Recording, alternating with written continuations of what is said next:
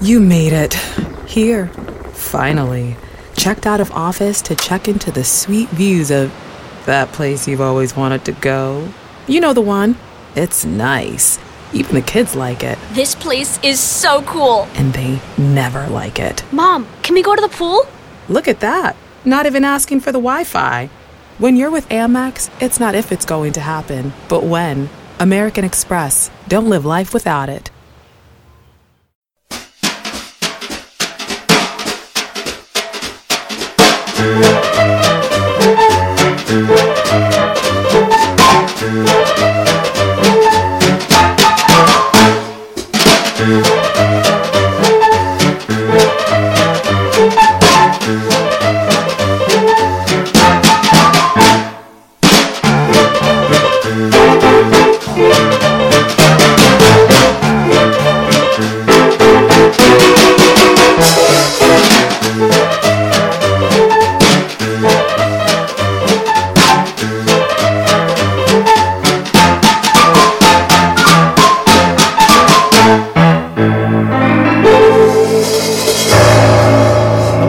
Welcome to episode 98 of See Here podcast.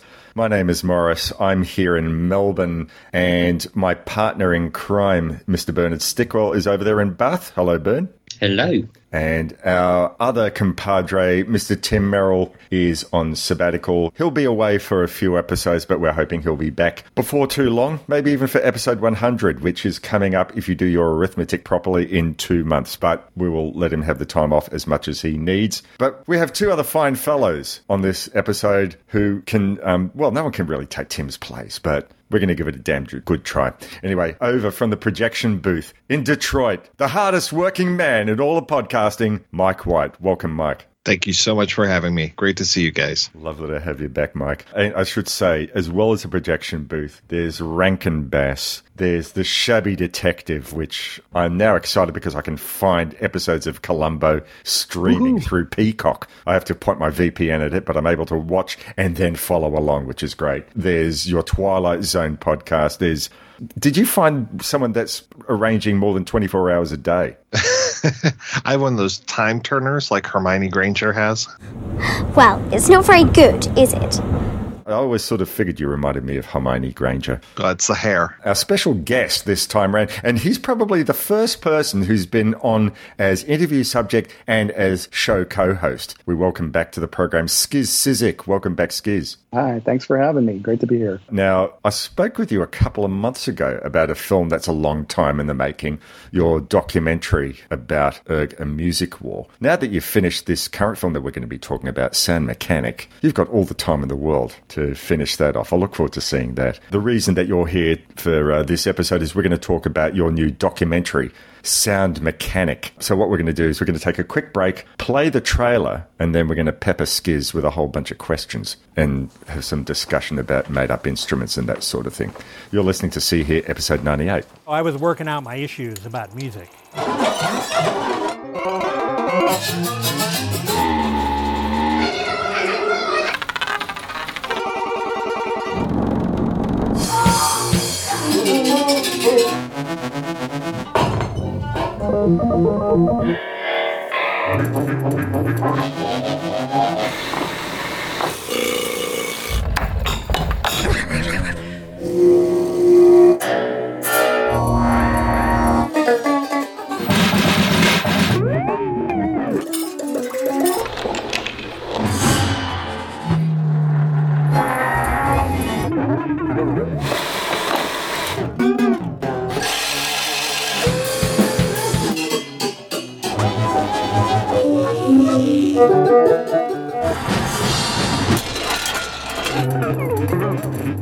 There's more than 12 notes in an octave, and there's just so many different sounds. And we're back.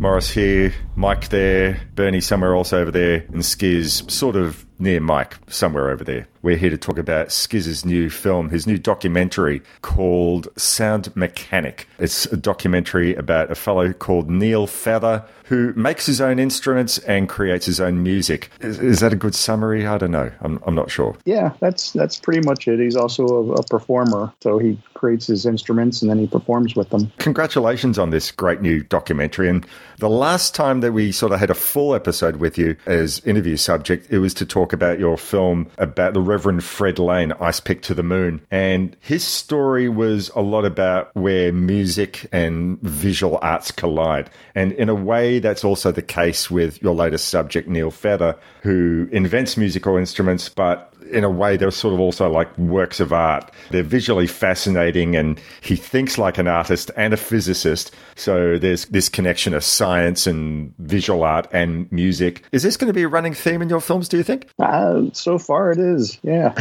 and they're both sort of outsiders in a way. I mean, in Neil's case, he doesn't really seem like an outsider. He seems, well, at least here in Baltimore, he was kind of on the inside. There's a whole musical community, and he's kind of an important figure in it. And that's this sort of experimental improvisational community. Whereas Fred Lane, I think it was just on the outside of everything.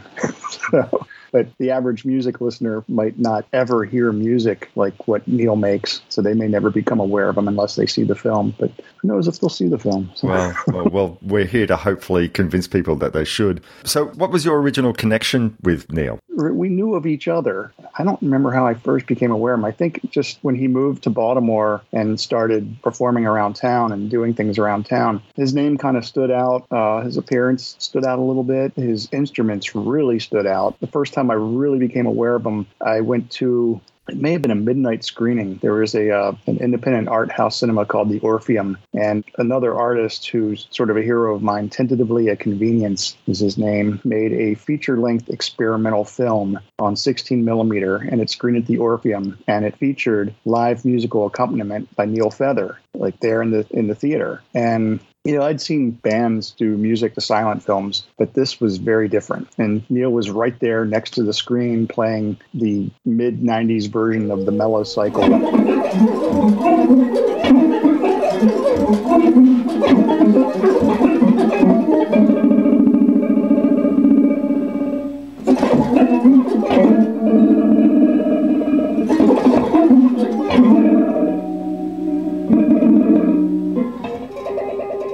I had a hard time deciding whether to look at the screen and watch the movie or look at Neil and watch what he was doing, because I just found him so fascinating. And I also, I loved the film. I always said if I won the lottery, I would commission a print of that movie so that more people could see it. But it was a work print with all the splices and everything. And I don't think many people have seen that film since then, unfortunately. But anyway, that night I became a Neil Feather fan. And from that point on, whenever I would see his name, my interest would be aimed in his direction.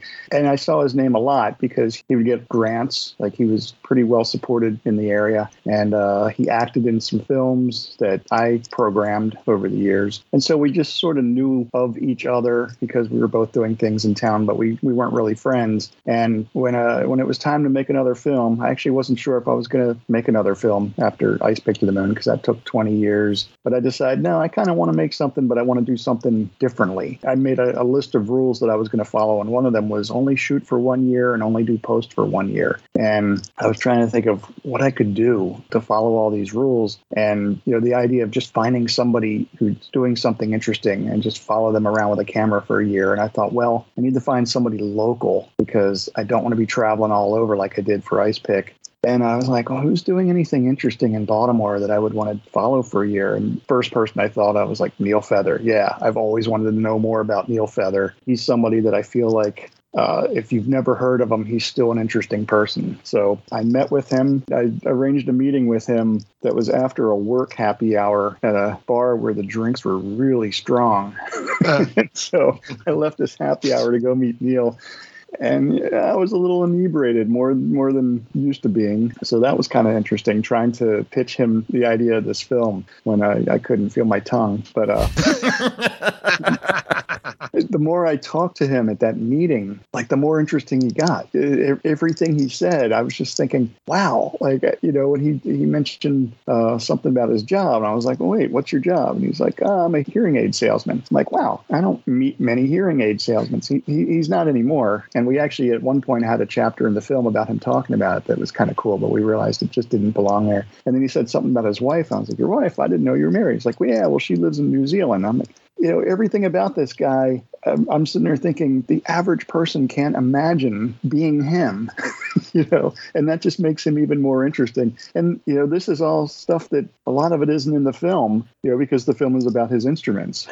So it's like there's a lot of layers to Neil Feather that could still be explored if somebody wanted to make I didn't want to make the documentary where I was telling his life story and telling you everything there is to know about him. I just wanted to follow him around for a year with a camera and show what he does. And that's what I ended up doing. Well, I mean, that's a big difference, I guess, between this film and Ice Pick to the Moon, where by necessity, you have to sort of go into other areas. You have to talk about the whole Riddellness, was that it? The Riddellness Arts Collective and pataphysics and the whole theatre of the absurd. And this time around, you've decided, no, this is where he is now. He'll give you 2 minutes explanation at the beginning of the film to talk about his interest in creating new instruments and his interest in physics and music. But from there on, it's all about what he's doing now. And I really found that quite a wonderful and refreshing approach to a music documentary. It's interesting that when I was still working on Ice Pick, and I think I had just finished Hit and Stay, and I saw a Facebook post from a guy who I admire, who I have a lot of respect for, complaining about documentary filmmakers and when are they going to get over the use of talking head interviews and archival footage. And I was thinking,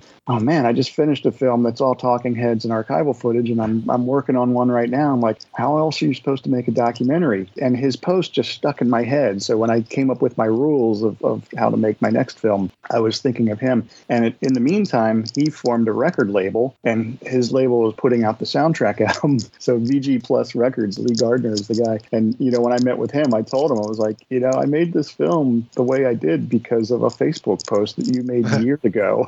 And he's like, oh, I'm so glad that actually resonated with somebody. So yeah, it was definitely a different way of making a film. And I actually got some criticism at a screening recently where somebody in the audience pointed out several times that something she wanted to see in the film wasn't there. And I kept trying to say, if my camera didn't see it, I can't put it in the film. I wasn't directing Neil. I was just a fly on the wall. Like even the scenes in the film that might look like interviews were just me hanging out with Neil, having a conversation. And I just kept the camera rolling, fly on the wall. It feels more like a portrait than an actual documentary. And I think that's something that's great. That's something to be celebrated. And I think any background information about Neil, his life, his art and so on just comes up so much more organically because it's just in these little conversations that you're having whilst you're just observing. So I think it works really well. Great, thank you. Yeah, you give a lot of breathing room to things, especially there's one sequence towards the beginning where it's almost like a little mini concert. It's got the spinning machine that's going on, and I just love to hear how it changes as he adds bits to it. And that goes on for a while, and I really appreciate that you get to experience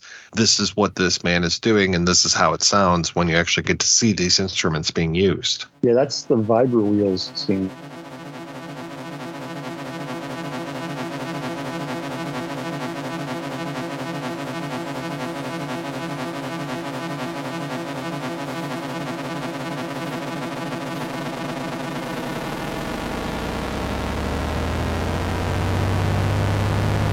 Which is my favorite scene in the film and probably the longest scene in the film. And I really debated, there's that rule you learn in film school. You got to hook your audience in the first 8 minutes or you'll lose them. And, within 8 minutes of the film, I'm on this scene that I think is 9 minutes.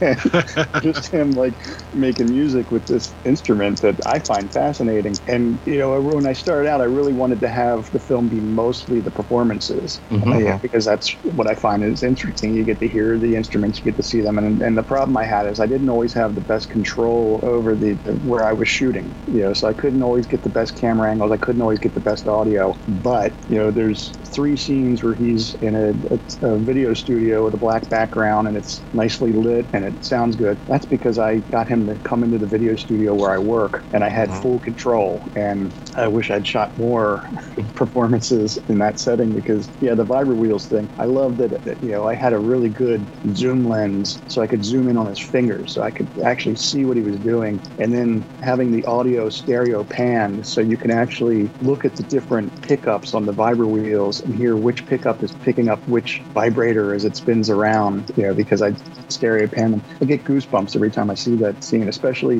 when I've seen it in a movie theater on a big screen with really loud stereo sound. I can imagine. And this was I made the film. I could have watched that scene for 90 minutes, to be honest. It was tremendous, yeah. Well, I did edit it down from, I think that scene was probably close to a half hour. Wow. Oh, wow. Unedited. Blu-ray extras, I think. Yeah.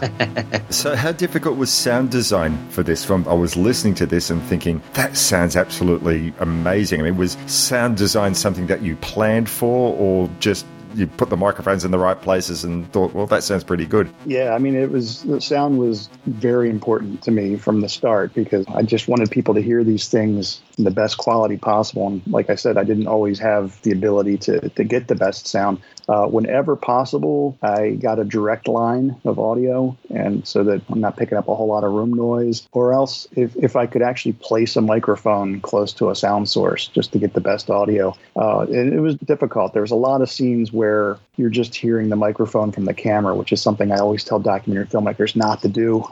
I'm like, always get a digital recorder but I didn't, this was DIY guerrilla filmmaking, run and gun. I didn't always have the best control. But I did have Archie Moore, who this will be my second film now where he's done the final sound mix. And, I've got great confidence in him that, whatever I failed to do, he'll be able to fix somehow. So, and did a great job on Ice Pick, and he did a great job on this. There's one moment that I'm still not sure whether you intended to do this.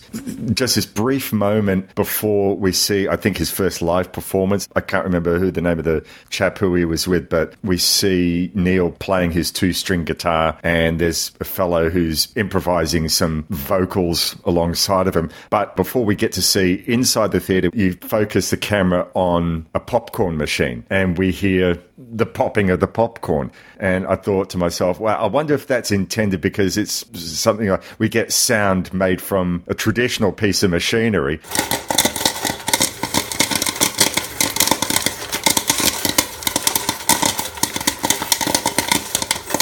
Would Neil have considered that a sound worth replicating musically, or just setting the scene, here we are in a theatre, or was that intended because of the rest of the sounds? It was meant to just set the scene, but it's funny that you point that out because in the rough cut, I didn't have the popcorn sound on that shot, and it really bothered me. So I went into the kitchen and I popped some corn and I put my digital in there. So I Foleyed that popcorn audio. Oh, funny. But the guy you're talking about that he's performing with, that's Rupert Wondolowski, who runs a really great place here in Baltimore called Normals Books and Records, which is connected to the Red Room, which is a performance space that Neil's seen in the film performing. Actually, you see the outside of Normals in the film. Yep. So yeah, Rupert's a great guy. He's in a group called Full Suit Choir. He's been a staple here in Baltimore for decades.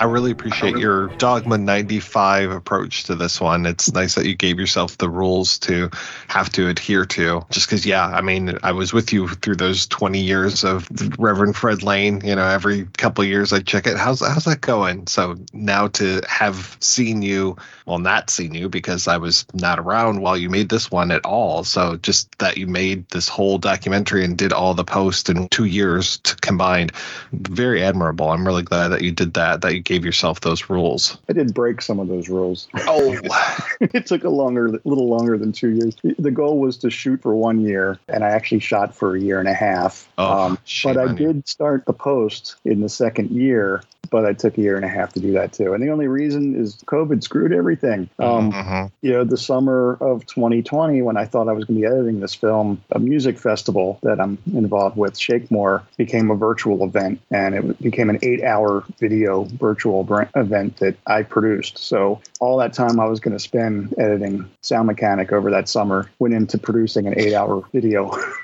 Oh, jeez. I eventually got back to it, though. I didn't break the rules too bad. The other rules I stuck to. You mentioned earlier, obviously, because Baltimore has this sort of interesting improvisation arts kind of scene going on. And, the impression I got through the film is that it was a very welcoming kind of scene. I assume that's the case. I guess, in a way, you're part of that as well. Was there any issues sort of maybe finding people to speak to or gaining access, anything? I mean, I get the impression that it was quite the opposite, but is that the case? I'm not really a part of it. I mean, I go to some of the shows occasionally. As a performer, I've never been a part of that, even though I've done that sort of music in other towns. It is kind of a tight-knit group, but it's large. And there's a whole festival that comes out of it, High Zero, that from what I understand is one of the best improvisational music festivals in the world. People from all over the world come to Baltimore to perform at that festival. I think I could have had access to just about anybody I tried to get.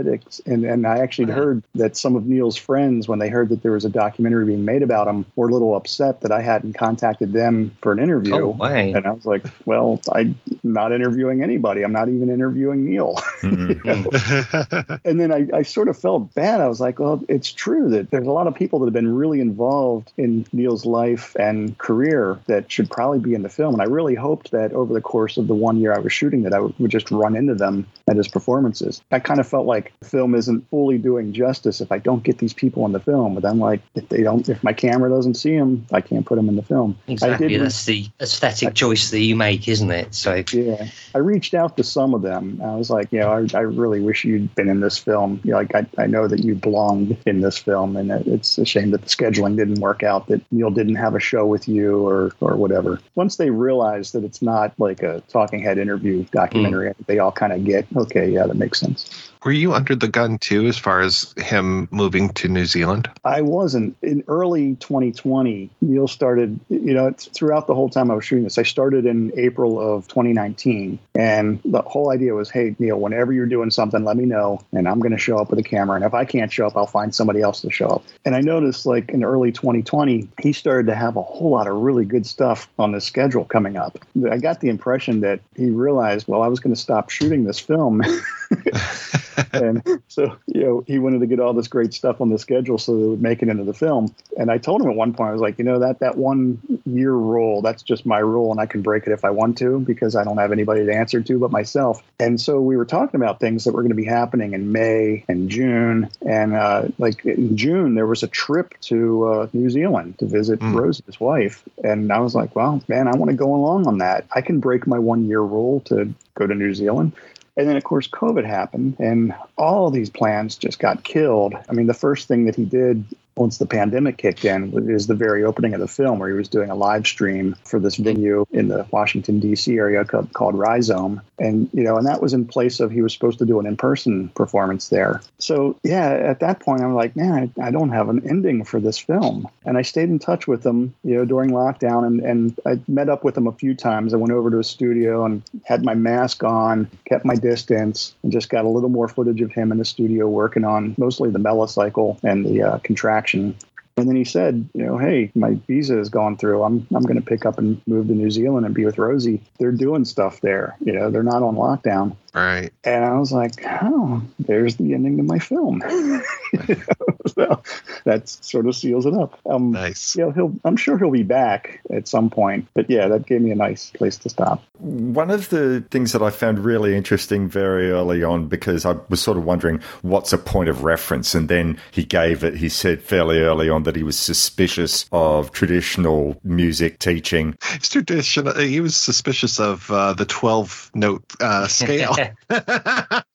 He cited John Cage, Captain Beefheart and Harry Partch. And I thought, who's this Harry Partch fellow? So I went and watched a BBC4 documentary that was on YouTube. And I listened to an album called The World of Harry Partch, an album that he recorded in 1969, and a little bit of something called Historic Speech Music Recordings. And I read that when he was a young man, he dropped out of his university music degree, resenting it because he said that it held too narrow a view of what was worthy of study, basically classical music in the European tradition. Through his research, he became a big advocate of microtonal music, so dividing those 12 tones that you mentioned, Mike, into 43. And I think there's like local band King Gizzard and the Lizard Wizard did an album all on microtonal instruments like, about 3 years ago. So I think that's where I first heard about the concept.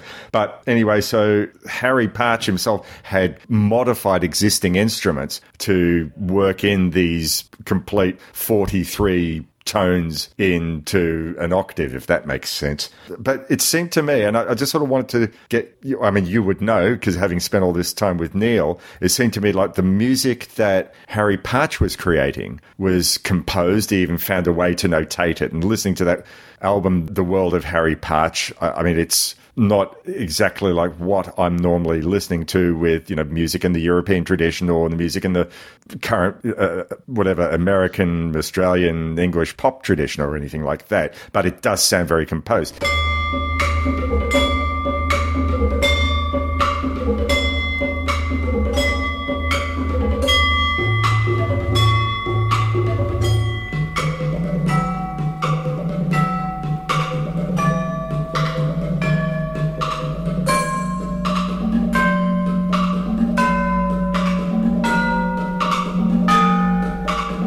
And I gather what Neil is doing is more improvised with his instruments, the modified 2-string guitar and the wiggler, and we'll talk about those instruments as we get to them. But is that the case? Was he only so much influenced by Harry in terms of the fact that he could do this microtonal music and go take music in a different direction? I want to come back to Rosie's music later on, the music that she actually composed, but was what Neil did actually improvised, or did he actually say, no, I've got something in my head that I do the same way every time? I think a little bit of both. I'm sure there's moments where he's just sort of improvising and seeing what he can do with these instruments. But I do know that when I brought him into that video studio, I was just sitting there thinking, hey, just give me 5 minutes on this instrument, and he'd give me a half hour. And it's because he had in his mind, and maybe written down somewhere, a piece, that he does on these instruments, that if he doesn't get all these things done, then it's sort of unfinished. It's, not the complete thing. That sort of made me a little nervous editing that, because as a musician, and I had the same problem with previous films where I was documenting musicians and I'm using their music, but chopping up their music to fit the film, feeling like, and as a musician, I don't think I would want somebody doing that to my music. And the interesting thing is, when the films were done, the musicians said they didn't notice. I was like, really? Okay. But I can't put 25, 30-minute pieces of music in the film, or there would only be room for 3 of them, and nothing else. He definitely improvises, but he also, he's got a plan in mind when he starts playing. It's interesting, I guess, when he describes himself in the film, he's talking to some of the people who visit him at that sort of outdoor thing where they kind of pull up when he's got his large, I can't remember what it's called, but large instrument of some kind, and he invites people to come and look at it and play on it and talks about it and so on. But he describes himself as an artist who was raised by an engineer who has an interest in physics. He doesn't really describe himself as a musician. I don't know, is it more about the process for him than it actually is the result? Obviously he doesn't answer that in the film, but that's just something that you come away from the film thinking about, I don't know. He's definitely a musician, but how he sees himself or sees himself most, I'm not really sure. I imagine, I can't speak for him, but I would imagine that he probably sees himself more as the architect of these instruments than as a musician, and probably would really hope that more other musicians would play his instruments. As you see in the film, that finally did start to happen. But then there's also the problem of, well, how do you notate how to perform on these instruments? You have to come up with a method. So yeah, I guess that's the stumbling block of getting more people to play his instruments. I mean, I guess anybody could play them and improvise, but that kind of seems like the easy way out.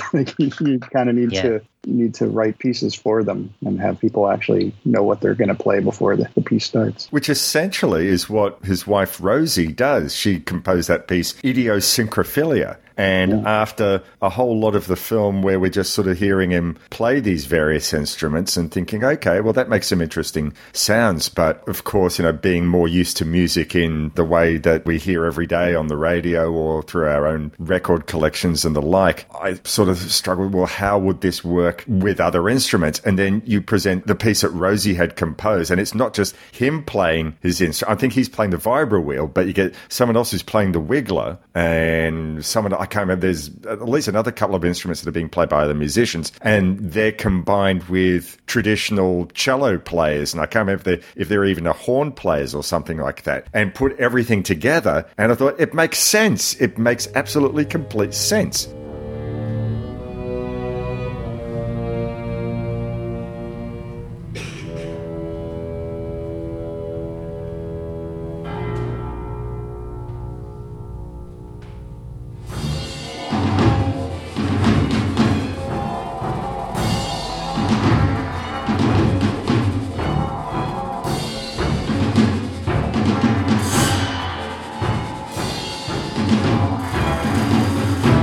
So, I mean, I wonder how much of this was in his head, or it took meeting up with Rosie, who probably, I'm guessing she'd actually sort of gone and completed a degree in music, and she could sort of put all the pieces together. I don't know. Did they collaborate on how the overall sound for Idiosyncrophilia? Do you know anything about that? I don't know much about that. I mean, I imagine that he's always wanted other people to play, and this was an opportunity where somebody else was going to help make that happen. And Rosie, like, she's a dynamo. Like, she does a lot of stuff. I mean, just to pull that together, I can't imagine. She lives in New Zealand, and here is an ensemble in Philadelphia that she's conducting. Like, how you can even make the plans for that performance. But yeah, I don't really know how the planning of that came along and how involved Neil was in it. I will say that's one scene where I cringe at the audio. I wish I'd been more prepared, or could have been more prepared. But I got off work and ran up to Philadelphia as quickly as I could and set up to be ready to capture that performance. And every time I watch, I'm like, I wish I'd had more microphones in the room to get better audio of that. I did get direct line from the soundboard, but the only thing going through the soundboard was the wiggler and the vibro wheels. So yeah, all the cool orchestral instruments. Yeah, I wish I could have gotten better quality audio of them. I think it sounds pretty good anyway. You don't really notice. I think unless you're actually specifically listening, it's not, for inconsistencies or whatever. It sounds absolutely fine. I didn't really have an issue with that. It was great. Great, good to hear. Thank you. So let's talk for a moment about some of these actual instruments. We've, probably the listeners out there are thinking, what's this vibro wheel of which he speaks? What's this wiggler? The first instrument that you see in the film, and it's one that you actually sort of keep coming back to, is the mellocycle, although I think I also saw it on Neil's website referred to as the melosipede. I'm presuming that's the same instrument. Was that something that he was working in development over the course of you making the film? Is that why you kept coming back to that? Yeah, and there's a lot of similar instruments with different names. I don't have a full grasp on the differences between them all, but the mellocycle was actually what I saw him playing the first time I saw him play back in the 90s. But there's been an evolution of the mellocycle over the years, and I really wanted to sort of document the process of him building something. And the only thing he was really building while I was shooting the film was this new version of the mellocycle. And that's why I keep coming back through it throughout the film, to show you the progress, which there isn't a whole lot of progress. He already had most of it built by the time I started documenting it, but he was switching things around and trying different things. And so I kind of made that a little theme throughout the film. The names, I realized that what you described as the 2-string guitar, I can't keep track of. Sometimes I thought it was called the Bachelor. Sometimes I thought it was called the Former Guitar. there's a couple different names for it. And I finally did ask him after the film was made, and he explained the difference between each of them for each name. And I'm like, wow, I'm glad I wasn't trying to make the definitive documentary, because I don't think I could have fit it all in. So can you describe for the listeners what some of these instruments actually are? So the mellow cycle. Yeah, the mellow cycle is like a bicycle wheel that has guitar strings on it, and as it's being spun, there are things that will agitate the strings, and then there are pickups that will pick up the vibrations from these strings, and then there's also other things. There's a couple little pluckers that create little pluck noises or gong sounds, and he has multiple pickups, so he's getting different kinds of sounds. And you can spin that wheel really fast or really slow. Yeah, it's just kind of fascinating. The Nando, which is one of his earliest instruments, I saw it. I couldn't imagine what it was going to sound like until he started playing it. And it's pretty much this big sheet of metal with a couple metal cables on it.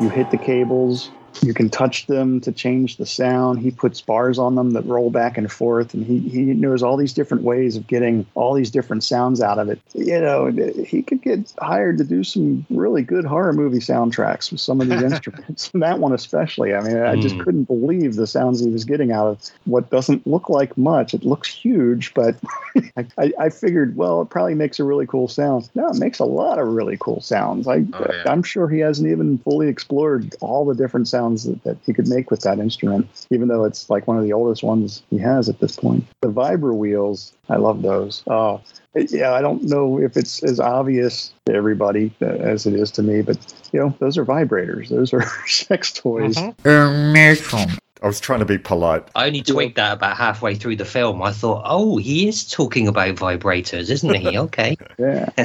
And for the viewers, you know, these are a bunch of vibrators on wheels that spin around. There's pickups. I mean, they're pretty much the same kind of pickups that are on electric guitars, and they're spaced different places around the wheel. And when these vibrators are on, as they go past the pickup, they create a sound. And, you know, depending on the pickup and depending on what setting the vibrators are on, and he's got some signals running through, it looks like a modified wah pedal, and he can just get so many cool sounds out of it. And then I was blown away when he picked up the Dremel tool and touched it to this wheel to make it spin faster than would have been humanly possible with his hands. Yeah, I mean, it just, like I said earlier, that scene always gives me goosebumps because I'm like, the potential of cool sounds that he can make with that instrument. Yeah. I think probably one of the most fascinating, I mean, they're all fascinating instruments, but the one that seemed like it had a million parts was his modification of the synthesizer. I think it was the Futura.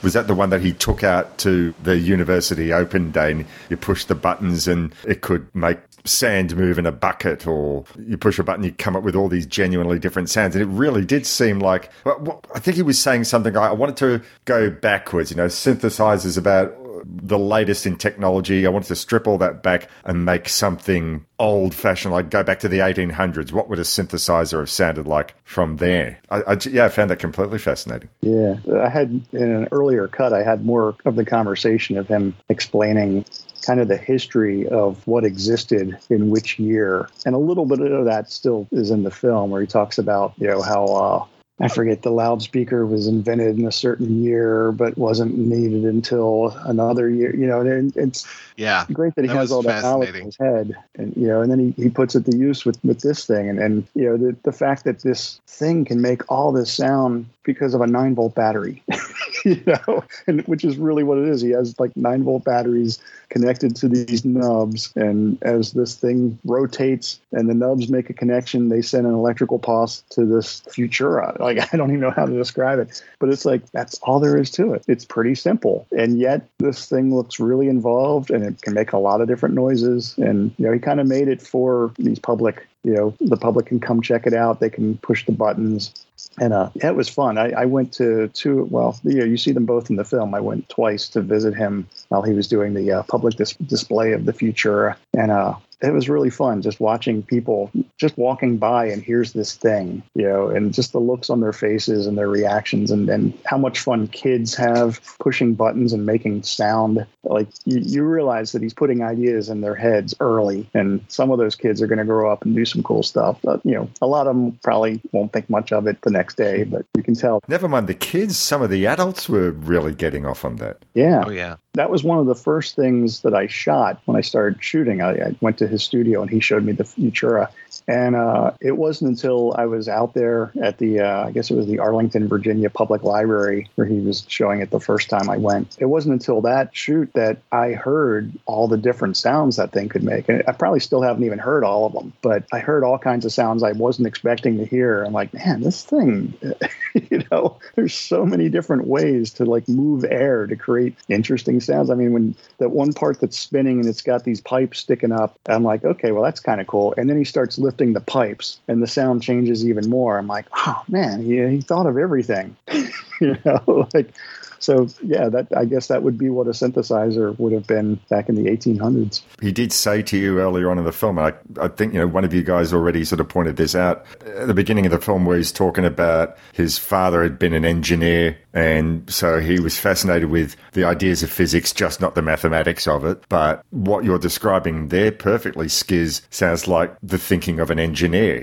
Just how can I modify this to get a slightly better sound, or well, this isn't quite doing what I have in my head. What can I do to make it get that thing in my head? With some basic physics, using the pickups and some knowledge of mechanics and a whole lot of ingenuity. Every time he would introduce me to a new instrument, I would be like, okay, what's this going to sound like and how's this going to work? And man, the first time I heard the Wiggler, which for the viewers, it's like a metal frame that has wires stretched across it, and he puts metal poles between the wires and makes them wiggle, and then he has pickups on both ends, and he has different size poles. He has really small, I don't even know how to describe them. One of them vibrates, so it makes the wiggles last forever. It's really fun to watch. And just as fun to listen to. And I was just amazed when I saw it.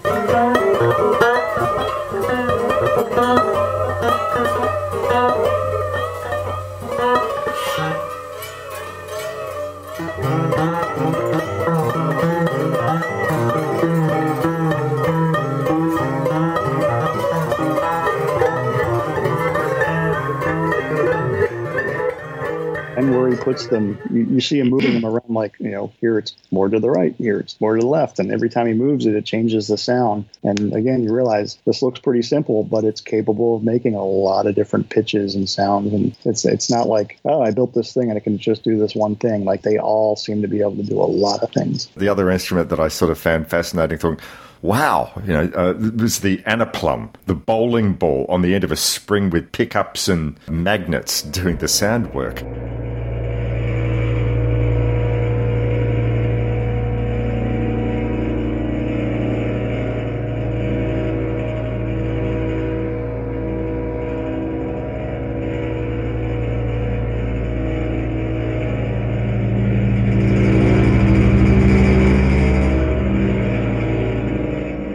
Listeners, I'm going to have to put in a few photos in the post for this, just so you can get the idea of this. But was that the anaplum, the bowling ball one? Wasn't the anaplum a different one? Because it was, the bowling balls were kind of moving around and striking the edges of the kind of housing where the wire was coming down, whereas the anaplum was a kind of magnet on the bottom that was repelling the thing that was moving towards it. Hence, it's never plum, so it's anaplum. Is that right, or did I get that mixed up? It's kind of right. He calls them both of anaplums. The one is the smaller one that will never become plum. But then the bigger ones, he said he needed to make multiple anaplums for one of the grants, and that it was a happy accident that the cable would sort of pluck itself as it was swinging.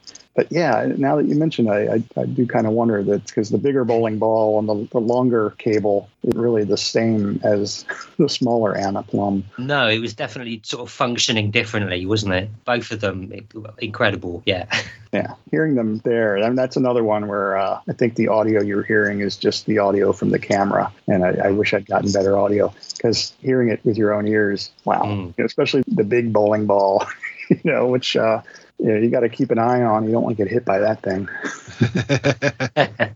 So just sort of coming back to the first time you went into his studio, Skiz, I mean, what was your impression? Were you like one of the kids walking into Willy Wonka's chocolate factory the first time that you saw his studio? I mean, I know that you have these shots of like how everything is in order. He has these little cabinets with all the little bits and pieces. And did you have any sense of, wow, this is amazing? I remember thinking that, like, how much time do I have? Because there's a lot here. And it's funny because I remember that first shoot, getting footage of so many little things that I just never even thought about again after that first day. Like there's this one installation that you see in the film where it's a magnet that's moving up and it captures this metal frame thing and pulls it down and then lets it go. And then there's like a ping pong ball in it that bounces around and vibrates the frame. And I just thought that was really great. And, after that day, I don't think I ever thought about it again until I was going through the footage. And I was like, oh, yeah, that thing. Oh, that's really cool. I'm going to put that in there. I probably should have drawn more attention to it, that he did a lot of installations that were in museums, and that was one of them. But that was something that just didn't really come up much during that year.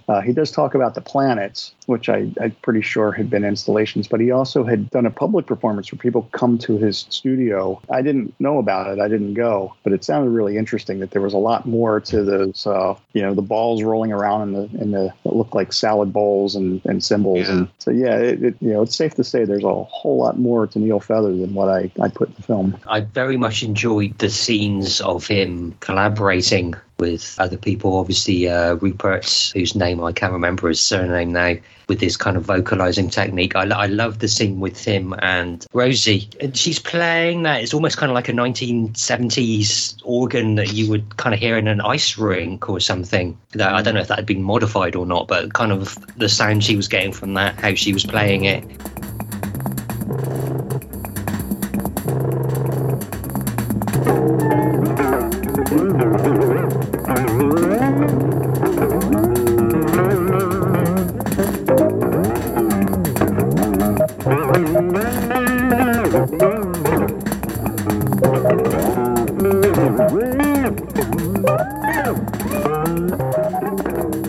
How he was accompanying her, and I really enjoyed, I think they were called Worm Eater at the end, which was it was kind of like traditional heavy metal rock drumming almost, and he was there with his bachelor or whatever it was called on that day, and then a guy rapping as well. It was just really sort of abrasive and forceful and just amazing.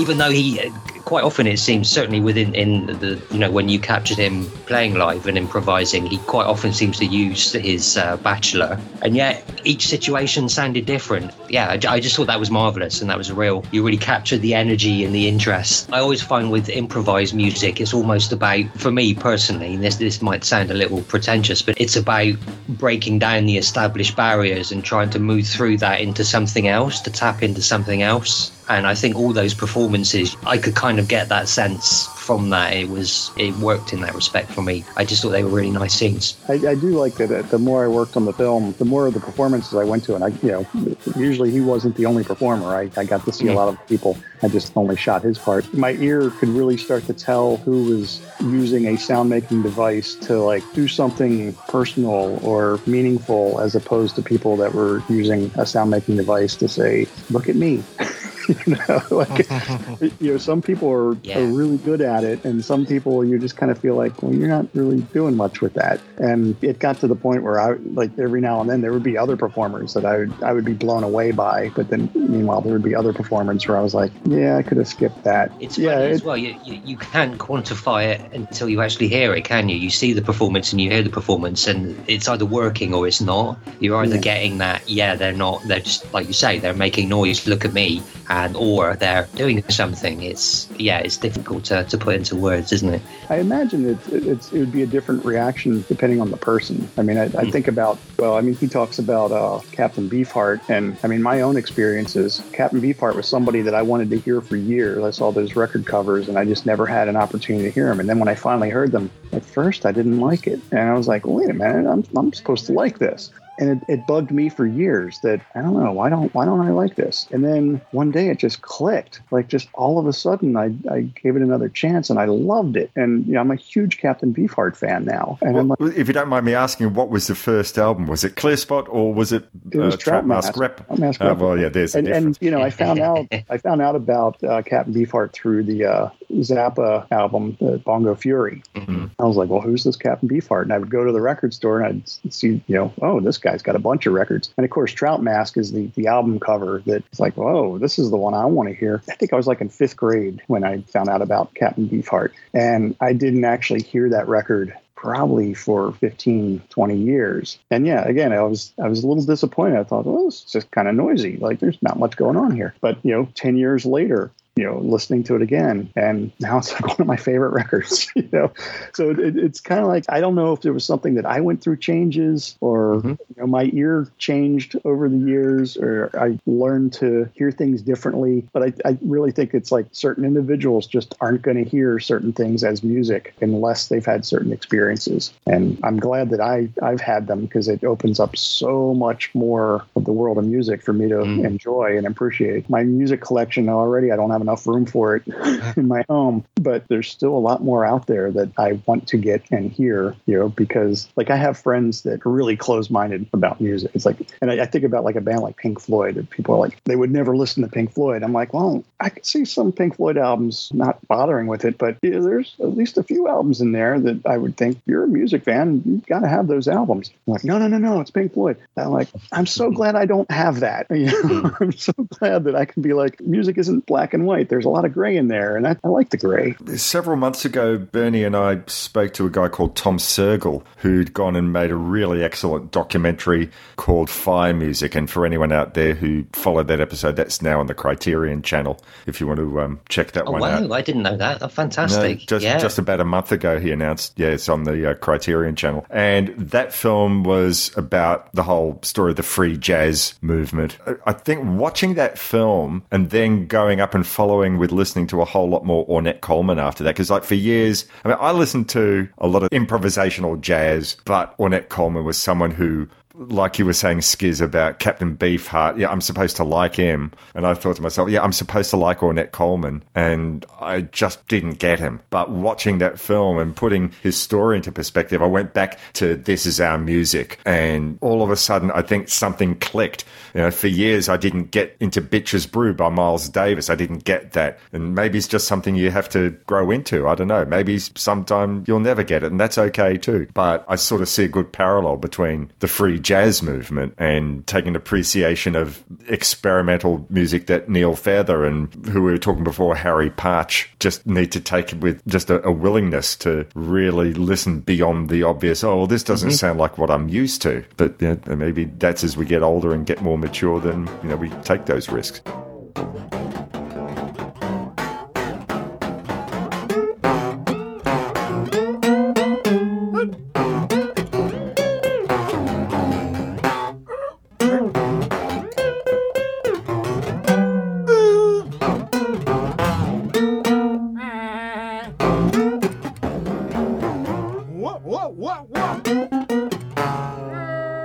I'm always curious to hear what Skiz is working on now. Oh man, I should be working on that Erg documentary. It's funny, when we talked earlier about that film on the earlier episode, I was thinking, oh yeah, I've got nothing to work on. I'm going to work on that. And since then, I started doing a radio show again. I used to do radio back in the 80s. I haven't really done much radio since the early 90s, but I got asked to get in on the ground floor of a new internet radio station, radioplastique.com. And I started doing a show every other week called Point Me at the Sky. And I thought, oh, yeah, 3 hours every other week, I can fit that in. I didn't realize that I would actually put a lot more than 3 hours into it. I guess it's kind of like making a podcast. You guys can probably understand. A podcast might be an hour long, but it takes a lot more than an hour to make it. So, yeah, I imagine a lot of the time I would have been working on that Erg documentary I've been putting into my radio show.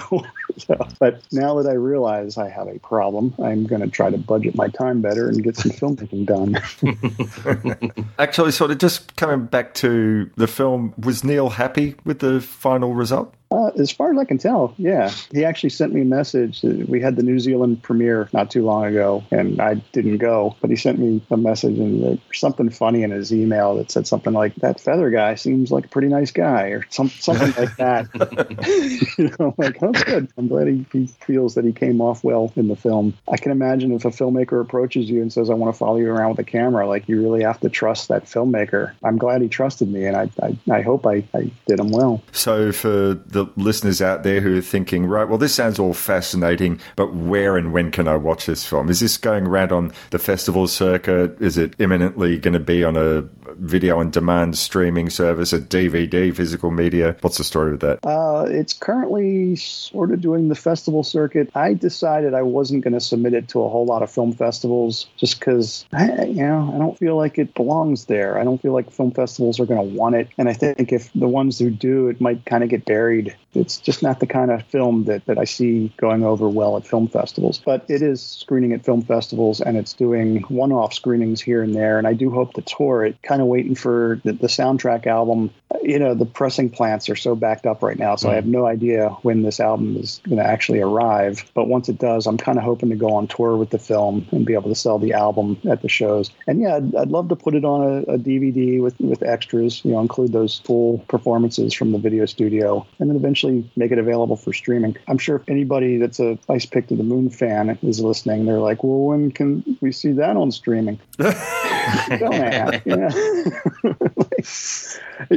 Here's my problem. I am very much a DIY filmmaker, and I don't think a lot of people understand what that means. Like, DIY means do it yourself. So I do everything myself. I don't like handing things over to a distributor. I'm not out to make money, but I don't want to lose money. And if somebody's going to make money off my work, I want to make sure that I'm getting a majority cut of that. So me and distributors, it doesn't work. These are people that are going to make money off my film. I'm not going to see much of it, and they're not going to do much with my film that I couldn't just do myself. But that also puts a big workload on me. So that's the reason why Ice Pick isn't streamable yet, is because I haven't found a platform where I'm happy with the degree of the money that I would get. I just don't want somebody else making a whole lot of money off my work if I'm not making a whole lot of money off of it.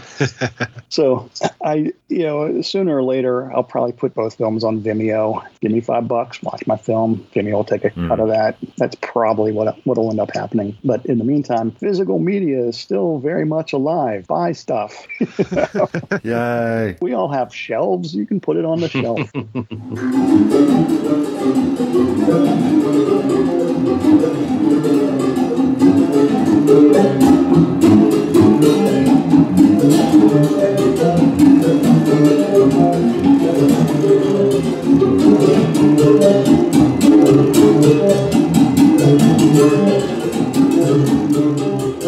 And we're back. So episode 99 of See Here. We actually know what's happening with episode 100, but not going to say that. I will say that Mike White is coming back for episode 100, and if I remind him in time, Will Smith, The Gentleman's Guide to Midnight Cinema, will be joining us for episode 100, because in a way it was a film that he watched that made me think, yep, we got to do that for episode 100. That'll be a round table. But next month will be another interview. But before we go into that, Mike, what's happening with the 1000 podcast? What's happening? Is there a theme month for next month, for July? Yeah, Sci-Fi July, baby. We're going to be talking about Code 46, the Michael Winterbottom film, Star Trek The Motion Picture. Yeah, we've got a couple of really good things lined up. I'm excited for people to hear it. Morons from Outer Space is another one that's coming up. So some classics. God, I haven't seen that in about 35 years or something. I saw that at the cinema. I remember going to see that at the cinema. Wow. Yeah, I only got to see that on VHS. It only lasted about a week here in the cinema. Yeah, I don't know if it even played theatrically here in the States. That's part of my research. Did that happen? So some gold. And next month's episode of The Shabby Detective, which I am really, really super enjoying. I'm loving that you're getting these interviews with people who've been writing about Columbo. Oh, one thing I almost forgot. And nice to see that here in 2022, someone is remembering Columbo and the great Peter Falk and all these big-name guest villains. The kids love it. The kids demand it. They're just like, we want to hear about this 70s detective. Please give us a show. And of course, I listen to the people because that's what I do. As Terry Frost would say, you are a river to your people.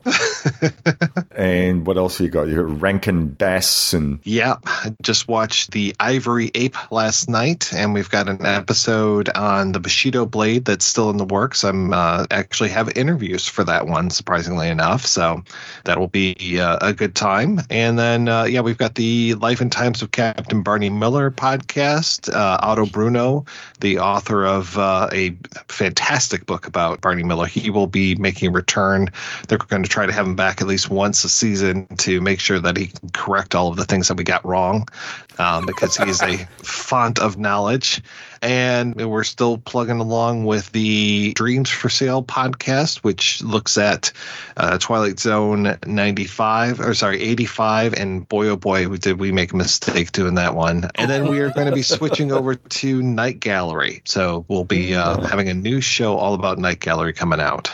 Now, I've never watched that, but I know that Gilbert and Frank were less than complimentary about it. But have you gone all the way through that? Are you a fan, or are you going to be discovering as you go? That one I will be discovering as we go. I thought that I had seen a lot of it, but apparently I only saw the pilot. Okay. So the one thing I remembered the most was this Roddy McDowall episode, only to find out that was part of the 3-part pilot. But this moved pretty fast. It was 3 little stories. It's the famous one with Joan Crawford.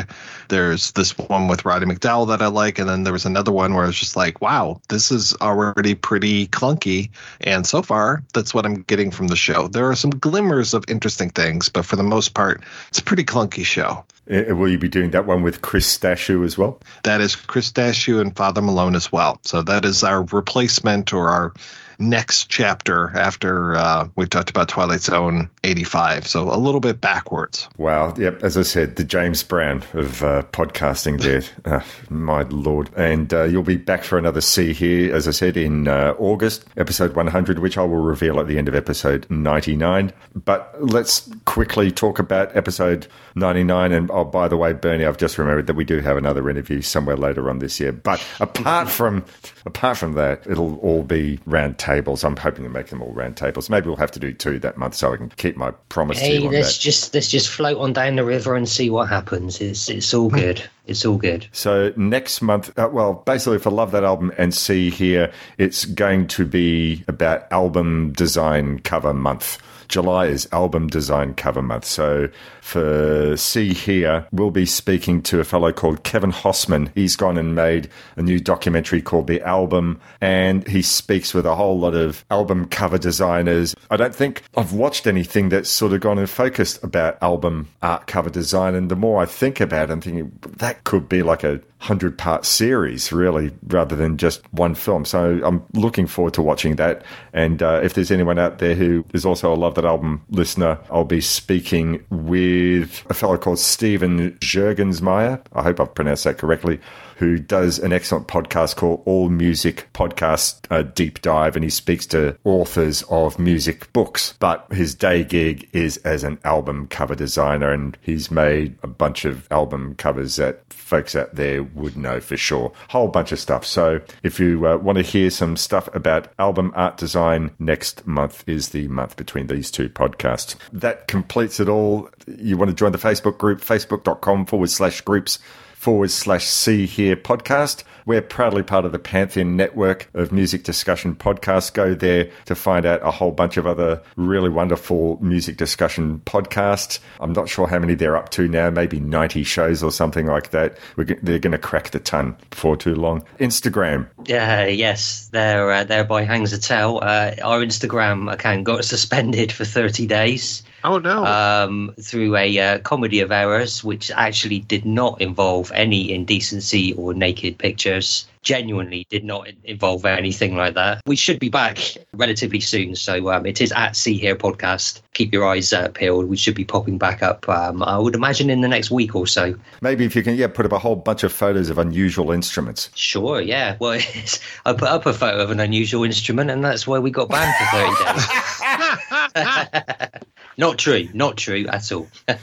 Oh, dear. All right, well, with that all done, I'd like to thank Mike for joining us, and also Skiz, thank you so much for being part of this episode and talking to us about this fantastic film, Sound Mechanic. Hopefully it'll be in your face before too long. If you can't see that, then certainly there are a ton of film clips on YouTube. Just go searching up Neil Feather, and has him, just other things of him demonstrating his instruments, stuff that's not from Skiz's film. That'll tide you over until Sound Mechanic is out, and I'll be sure to put something in the Facebook group once the film is available. But hope you enjoy this discussion. Anyway, it whets the appetite.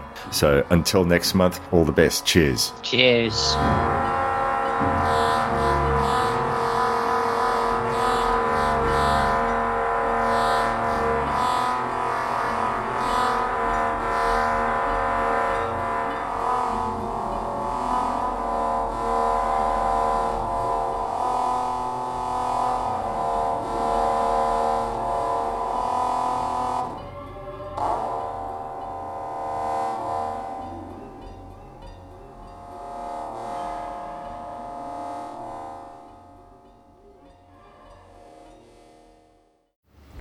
You made it.